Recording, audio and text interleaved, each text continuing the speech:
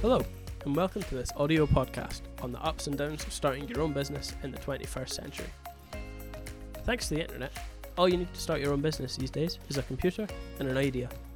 Because of this increase in accessibility, more and more people are choosing to start their own businesses. To get more of an insight into this, I spoke to Nicholas Burkhardt, an economics student from Germany who started his own business at 17 years old.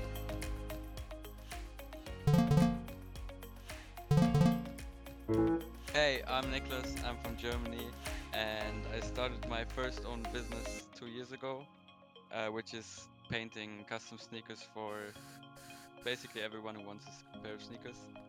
And as I said, I started 2 years ago because I saw a picture on Instagram, and I was just like, oh, that's really cool. And I looked up like how to like what I need and everything.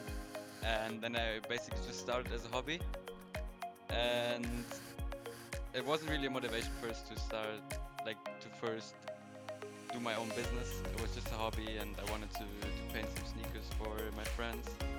And after a while it really did catch up and started running well.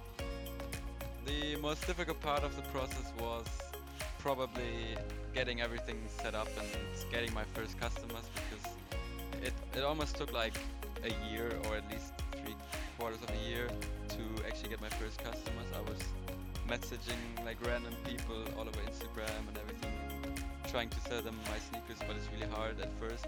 Obviously it's always the hardest when you get started, but yeah, that was probably the most difficult part, even though it's sometimes really difficult to do, like to paint sneakers you have never painted before.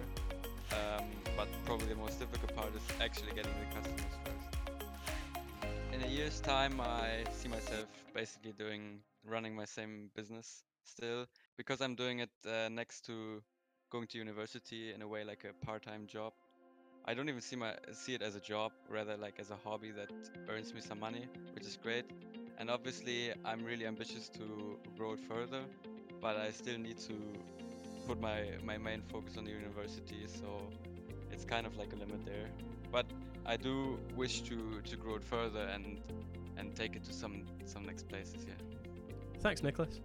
As you can see, the prospect of owning your own business is becoming increasingly popular nowadays, and this is in part due to how easy it is to make and market your own business all by yourself. Social media has revolutionized the way companies reach new customers, and any account with a good amount of followers can easily begin their own entrepreneurial adventure.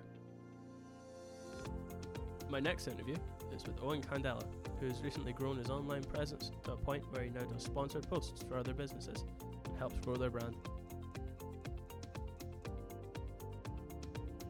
So from the beginning, when I was a child, I loved helping people, whether it was like schoolwork or just out in the public, and I just figured, why not do it as a job?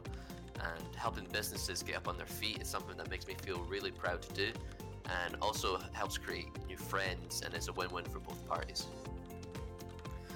So yeah, social media has been a big impact on me, because what I do now wouldn't be possible without it, because it's what I do everything on, and it's the easiest way to reach out to people and their business, as everyone in the world uses social media. Yeah, I don't think what I do would be possible 10 years. Well, mainly because for me, I would have been 8 years old then, but for everyone else, I think, because social media didn't really have the same presence as it did back then, and also there wasn't really much people using them for promotion and like what we do nowadays. Thanks, Owen. As you can see, the world of business has changed rapidly since the beginning of the 21st century, and it's more accessible to people than ever. Starting your own business is no longer some impossible task, but one that can literally be achieved through the screen of your phone. Thanks for listening. Special thanks to Nicholas Burkhardt and Owen Candela for allowing me to interview them. All of the music was made by Scott Holmes and Sro, courtesy of freemusicarchive.com.